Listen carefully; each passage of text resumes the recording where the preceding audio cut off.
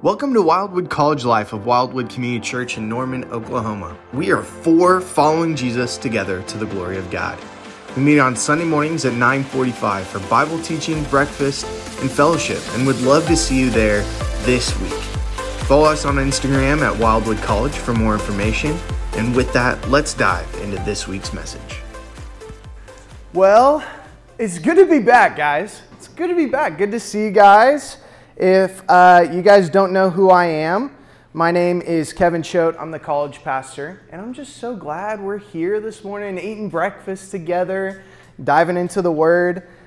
This morning, we are going to be wrapping up our identity series. We're calling it Who Am I in Christ? And basically, we're talking about the fundamental change that happens whenever we trust in Christ for the forgiveness of our sin. Something radical happens, right? Something totally life-changing happens when we trust in Christ for the forgiveness of our sin. So this morning, if you have your Bibles, go ahead and turn to 1 Corinthians 5. Okay, that's where we're going to be this morning. 1 Corinthians 5 is going to be our main text. Before we really get into it, I just kind of want to do a quick review of what we've talked about so far. In our first week of this series, 2 Corinthians 5. The first week of the series, Chris and Shanae talked about how we are God's temple. How every believer, whenever they trust in Christ, make Him the Lord of their life, they receive the Holy Spirit and they indwell every believer. Also, last week, Mike, he talked about how we are also God's stewards. That everything we have, ownership is a myth, right? That we are just managers. We are stewards of everything God has given us. This includes our bodies. This includes our personality. This includes our gifts, our abilities, our talents. Everything is intended for the purpose of bringing God glory. And this week we're going to be talking about how our identity changes as a Christian in our direction or our calling. And that's that we become ambassadors or representatives of Christ. Now, before I get started, I wanted to throw up this picture here. A few years ago, if you guys remember, a little musical called Hamilton. Do we have any Hamilton fans in here? Anyone actually like that? Okay. I've realized that it's like uncool to like Hamilton now. Is that true? It feels that way. But anyway, Hamilton hit the scene a few years ago. And I remember, there was a time when everybody was singing it. Everyone was like all about it. It was kind of cringy at times. It was a weird time. It was a good time, but it was weird. And when the original cast show came on Disney Plus, I remember me and my wife Carly, we were so excited to watch the original cast. We had seen kind of an offshoot in Oklahoma City, but we were so excited to see the original cast on Disney Plus. But one of the things that stuck out to me was there were actors that played two different roles. This is Daveed Diggs.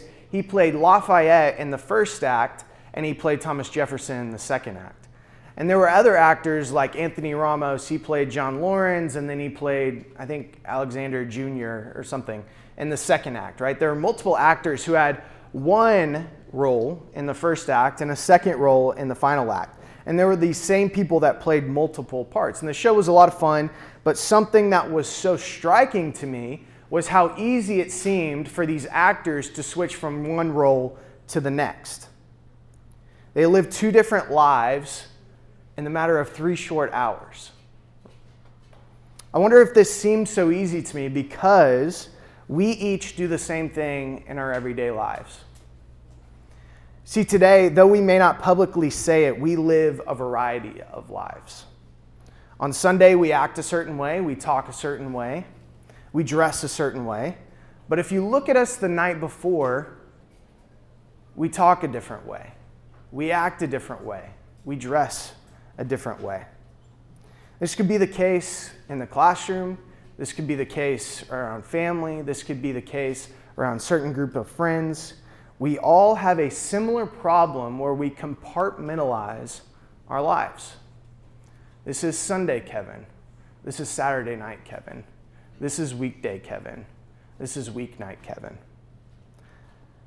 But the encouraging thing is it doesn't have to be this way. My hope is that whenever we look at what an identity rooted in Christ does, it changes every area of our lives. And after looking at this passage, I'm really excited because I think we will see that every part of our life matters. Every single part of our life matters because God has chosen us to represent his heavenly interests.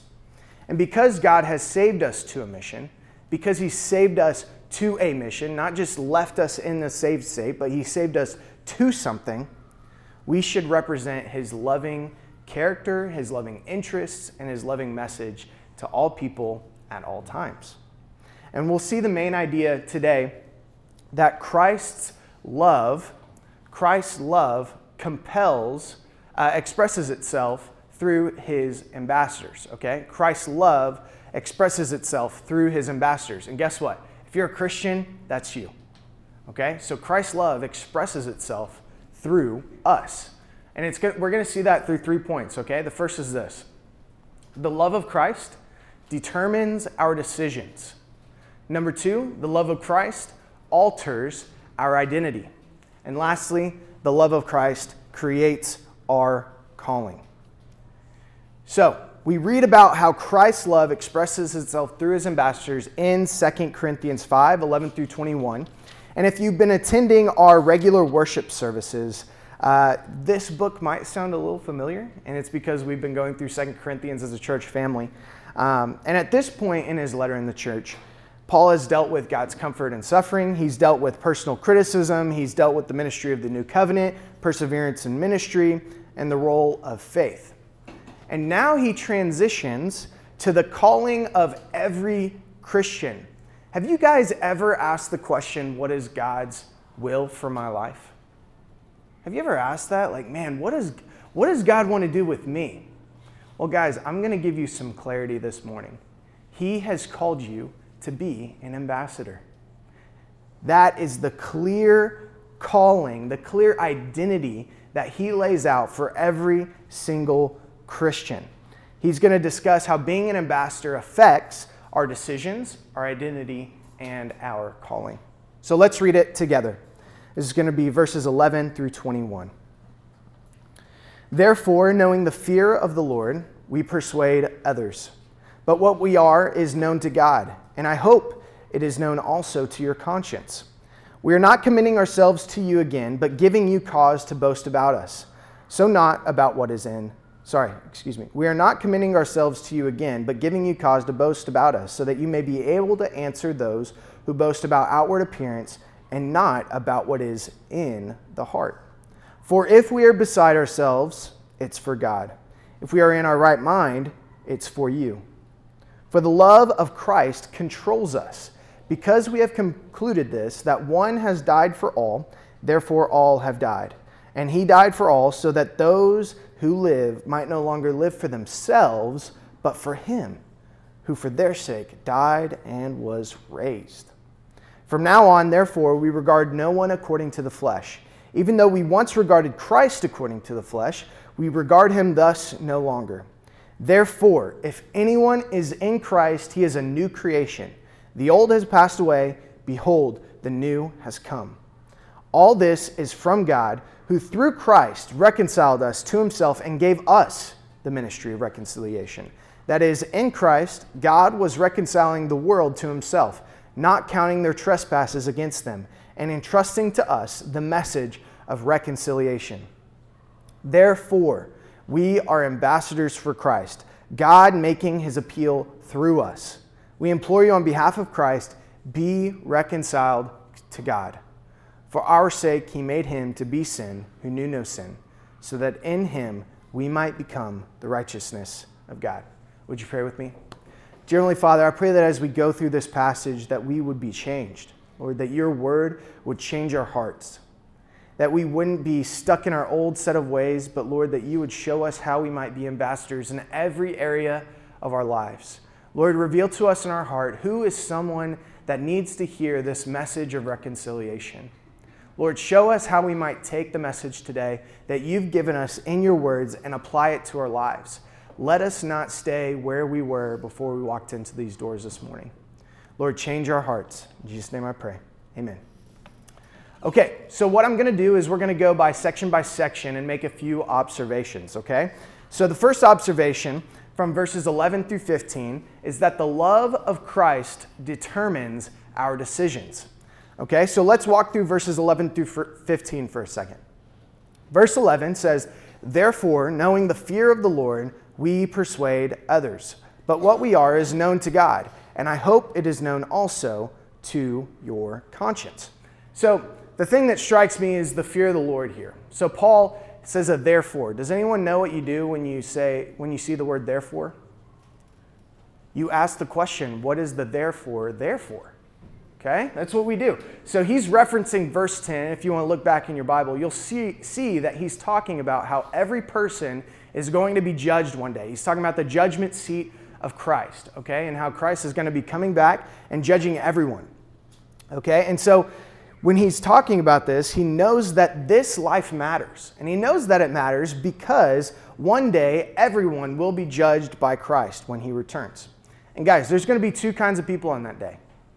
Those who will be judged according to their actions, and those who have trusted in Christ and will be judged according to Christ's righteousness. Those who have rejected God and those who have trusted in Christ. One will be judged according to their own actions, and the other will be judged according to Christ's righteousness. See, for those who are not in Christ, the judgment seat is going to be a very terrifying place. It's going to be a very terrifying place. And so what does this do for Paul? What does it do? He says, knowing the fear of the Lord, we persuade others. Knowing that people are rejecting the truth, it should motivate us. Just like it motivates Paul to share this message, share the saving message of Christ's saving work on the cross. And finally, he ends his thought by saying, what we are is known to God, and I hope it is known also to your conscience. This is really important for Paul. And he ends this thought by basically explaining that his motives for sharing this message to the Corinthians is pure. And that's what he kind of talks about again in verses 12 through 13, is that we are not commending ourselves to you again, but giving you cause to boast about us. See, Paul is doing this self-commendation, right? He's saying you can trust us, but his critics would kind of have a response to that. And so he says, so that you may be able to answer those who boast about outward appearances and not about what is in the heart. For if we are beside ourselves, it's for God, and if we are in our right mind, it is for you. See, at this point in the letter, this is 2 Corinthians, Paul had a track record with the Corinthians. And a theme in this letter, what we see time and time again, is Paul referencing critics of his ministry. And in verse 12, what he's doing is he's reminding his allies and those that support him how they might justify what Paul has been doing. See, Paul's critics cared more about outward appearance. This would make sense for the Jew, right? See, but what Paul wanted to emphasize was the heart. It wasn't outward appearance or outward qualifications that qualified him, but it was the clear conscience that God was guiding his ministry. See, he knows that his critics think he's crazy, right? He references that in verse 13. Paul was not traditional. He did not keep in line with the old guard of Judaism. He spoke in tongues. He had visions. So, of course, people thought he was crazy. But he wants something very clear in this section to be known. He wants us to know, he wants the readers to know that his decisions are from a pure motive. He is in his right mind, okay? He is authentic in his ministry to those in Corinth. He's not serving himself, he is serving God. You can understand why Paul might want to indicate this. You know, fantastic things are happening to the church in Corinth. Life change is happening in the church of Corinth.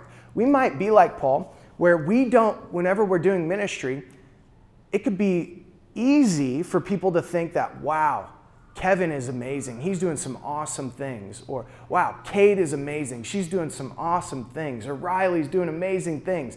But what Paul wants us to see is that it's not about pointing to ourselves, but it's about pointing to God. And whenever we're doing ministry, whenever we're doing anything, we want to make sure that we're pointing to God. We want to make sure that we're pointing to Him and not ourselves. It's not about us. Now, finally, in verse 14 through 15, we see how his decisions are determined by Christ's love. Verse 14, he says, "For the love of Christ controls us. Because we have concluded this, that one has died for all, and therefore all have died. And he died for all, that those who live might no longer live for themselves, but for him who for their sake died and was raised. So Paul is justifying his ministry to the Corinthians for these last few verses, but now he wants to emphasize what was guiding every single one of his steps. It was Christ's love that controlled him. And I love that phrasing, that Christ's love controlled him. Because of Christ's sacrifice on the cross, Paul could have no other logical conclusion about his life. His life was devoted to Christ. His decisions were a response to what Christ had done for him on the cross. Now, do we see this idea that our decisions are determined by what Christ's love has done for us in other parts of Scripture? Or does faith usually just end there? Like once you believe, that's all you got to do. Once you say the prayer, that's all you got to do. Is that what Scripture teaches? That once you profess Christ, that you have basically signed an insurance agreement that you don't have to go to hell. Is that what Scripture teaches? I don't think so, because Jesus doesn't really say that to Peter in John chapter 21. You don't have to turn forward. It's going to be on the screen. But he says in John chapter 21, verse 15, when they had finished breakfast, Jesus said to Simon Peter, "Simon, son of John, do you love me more than these?" He said to them, "Yes, Lord, you know that I love you." He said to him, "Feed my lambs." He said to him a second time, "Simon, son of John, do you love me?" He said to him, "Yes, Lord, you know that I love you." He said to him, "Tend my sheep." He said to him the third time, "Simon, son of John, do you love me?" Peter was grieved because he said to him the third time, "Do you love me?" And he said to him, "Lord, you know everything. You know that I love you." Jesus said to him, "Feed my sheep." In the closing verse of chapter 20, the chapter taking right before this, the Gospel of John says, "But these are written so that you may believe that Jesus is the Christ, the Son of God, and that by believing you may have life in his name." So John chapter 21, the way it kind of functions in the Gospel of John is kind of this practical epilogue. It's basically answering the question, I'm saved, now what? Okay, and so we have this epilogue taking place in chapter 21, answering the question, I've been saved, now what? And in verses 15 through 17 of John chapter 21, we have a beautiful picture of the restoration of Peter. Peter, who denied Christ 3 times, is now restored by Christ by asking, "Do you love me?" by the Savior of the world. How many times? 3 times. It is a beautiful picture of complete restoration or reconciliation. And it shows that love is revealed through action. Love is revealed through action. If you truly love Christ, then your actions will show it. If you truly are controlled by Christ's love, it will affect how you make decisions, right? See, in this beautiful picture of Peter being restored after his failure in ministry, his love for the Lord is actualized by feeding his sheep or caring for Christ's disciples. Jesus doesn't just say, "Do you love me?" And Peter says, "Yes." Then Jesus is like, "Okay, good." But he says, "Show me. Show me that you love me. Feed my sheep. Care about what I care about." See, Christ's love for us leads us to making him the Lord of our life. For the Christian, our decisions are determined because we are not the king of our life. We are not the ones in control. We have proclaimed our need for a Savior. And in that spirit of humility, we put Christ above us. And we say, "Lord, lead my life. Show me how to live." For the Christian, we are no longer the king of our life, but Christ is our king. See, many of us think that we are pretty devoted. Many of us think that Jesus is the Lord of our life most of the time. But Jesus as Lord is not something that can be part-time. There's this great quote in Vance Harver. He says, "A wife who is 85% faithful to her husband is not faithful at all. There is no such thing as part-time loyalty to Jesus Christ." like Peter and Paul, the love of Christ should control us.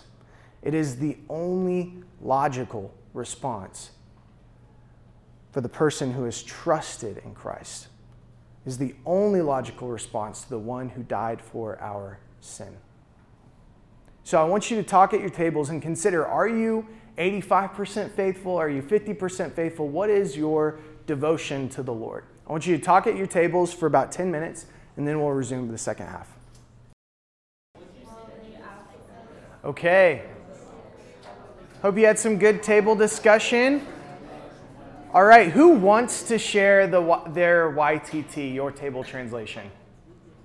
Anybody want to volunteer? Yeah, over here. Alex, I saw you raise your hand. Yeah, there you go. Thanks, Ben. Yeah, Alex. You guys speak in the mic. Okay. So Christ died for us, so we don't live for ourselves. And He paid the cost of our sins for us, so we don't live for ourselves, but we live for Him. It's like Galatians 2:20. Okay, that's good. Okay, let me make sure this is on. All right, it's on. Check. All right, anybody else who wants to do a table? Anybody? Okay, your table.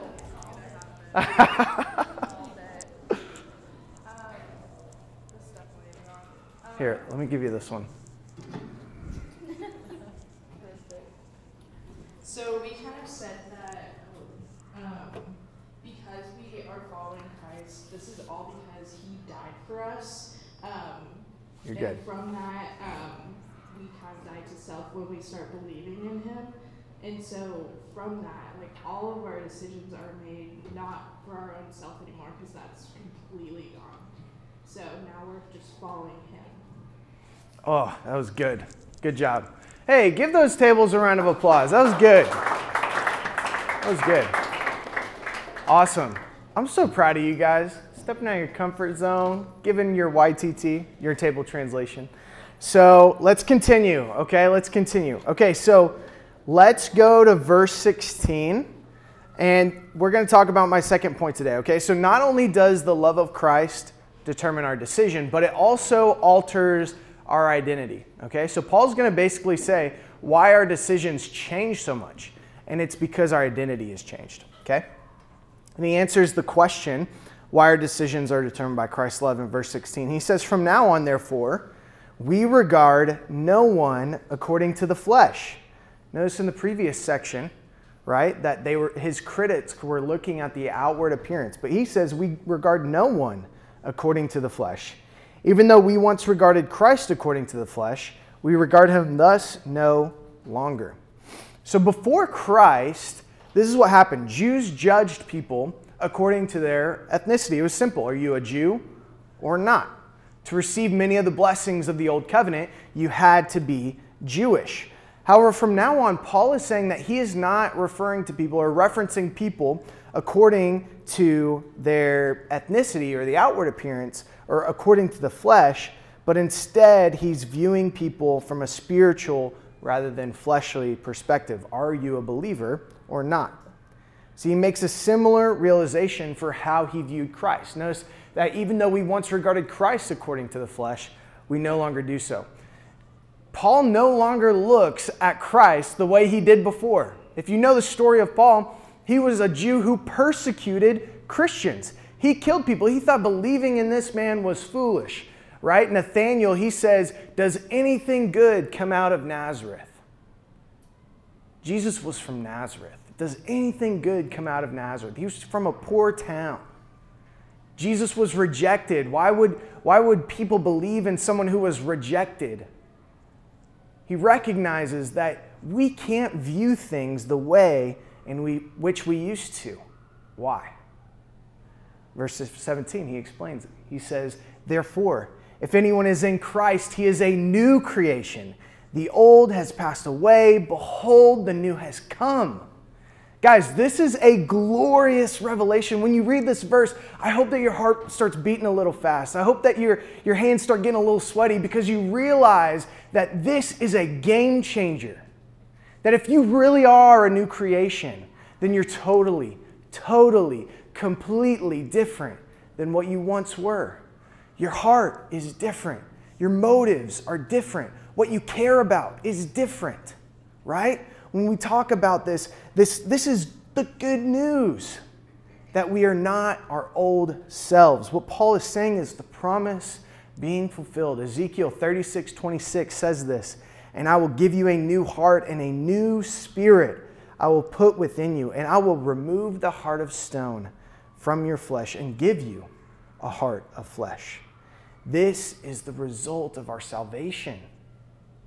What happens when we're saved? We are given a new identity. That's what this series is all about, that when we trust in Christ, we are different. Our identity is changed. We are a new creation. That means our nature changes. Where we once were slaves to sin, now we are slaves to righteousness. Where we once craved sin and relished in it, now we are convicted of it and we repent from sin. Where once we were dead in our transgressions, now we are alive to Christ.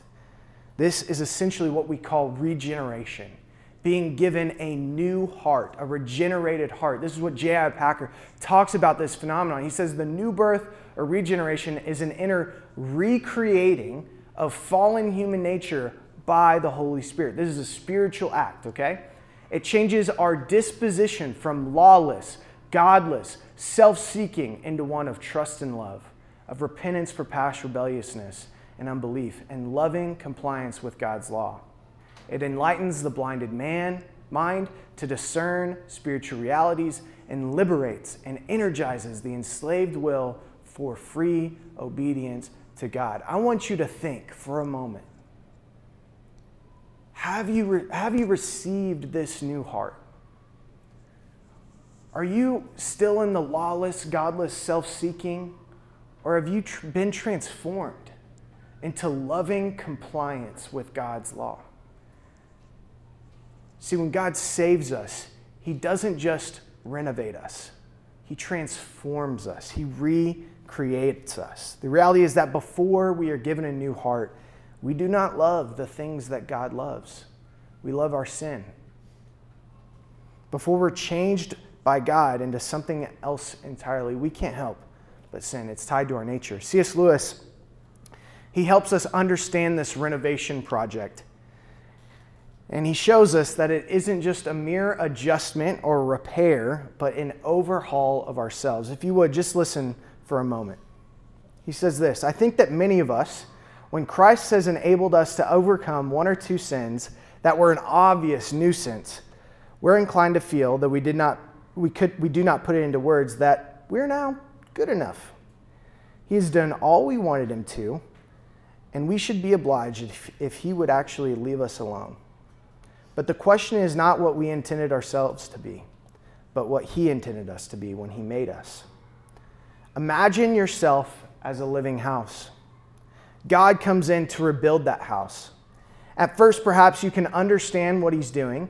He's getting the drains right, and he's stopping the leaks in the roof and so on. You knew that those jobs needed doing, and so you are not surprised. But presently, he starts knocking the house about in a way that hurts abominably and does not seem to make sense. What on earth is he up to? The explanation is that he is building quite a different house from the one you thought of. Throwing out a new wing here, putting on an extra floor there, running up towers, making courtyards. You thought you were going to be made into a decent little cottage, but he is building a palace, and he intends to come in, live in it himself. He is turning us into a palace, a place that is totally different from what we thought. See, God has totally changed us from a little cottage to a palace. Friends, we're a new creation, not a renovated creation. Something entirely different. Only once we are given a new heart, we are then able to see things the way that Christ sees them. See, we are so markedly different from our former lives. Jesus tells Nicodemus this, that he must be born again. He says, very truly, I tell you, no one can see the kingdom of God unless they are born again. We are not a renovated person. We are a new person. When we say someone is a born again Christian, we're not trying to say that they're fanatical or they're obsessed, but what we're trying to say is that they're totally different, that they have received resurrection life in their heart. They are a new person. Okay, so to summarize these past few verses, Paul is writing to help the church see that our status has changed. We are no longer who we once were. The love of Christ alters our identity. The love of Christ, it determines our decision, it alters our identity, but it also does something really cool. It creates our calling. It gives us a mission. It shows us what our life is supposed to be like. My final point today is that the love of Christ creates our calling. So we'll read in verse 18. All this is from God, who through Christ reconciled us to himself and gave us the ministry of reconciliation. That is, in Christ, God was reconciling the world to himself, not counting their trespasses against them, and entrusting to us the message of reconciliation. Okay, so I hope you guys have been paying attention today. Every single point has had a subject. What has the subject been? Do you guys know? Come on. The love of Christ, okay? Every single thing that we've talked about has been fueled by the love of Christ. Here is what the love of Christ is. That in Christ, God was reconciling the world to himself, not counting their trespasses against them, and entrusting to us the message of reconciliation. See, reconciliation is this idea of being restored to divine favor. All the things that we are talking about today are possible because of Christ's intercession in our life. Christ breaking through and saving us.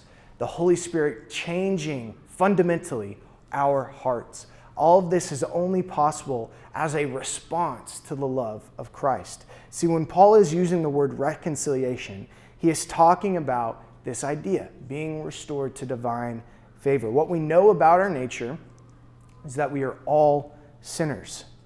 The book of Romans, it tells us that because of our sin, what we have earned is separation from God. Because God is holy, our sin, it creates us to be unholy, right? And so that causes a separation between God and man.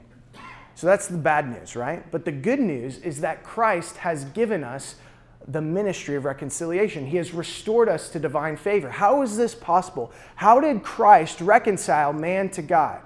Well, what happened is that Jesus Christ lived a perfect life so that when he died on the cross, he was a perfect sacrifice, and what we call is the great exchange, or the imputation of sin and the imputation of righteousness, and where Christ's righteousness was credited to our account and our sin was credited to Christ's account, so that he paid for our sin on the cross, and he reconciled through that sacrifice us to God, so that anyone who would believe in him, they would be restored back to divine favor. They would be restored back to a relationship with God. And it is only through Christ Jesus. That's what verse 19 is talking about.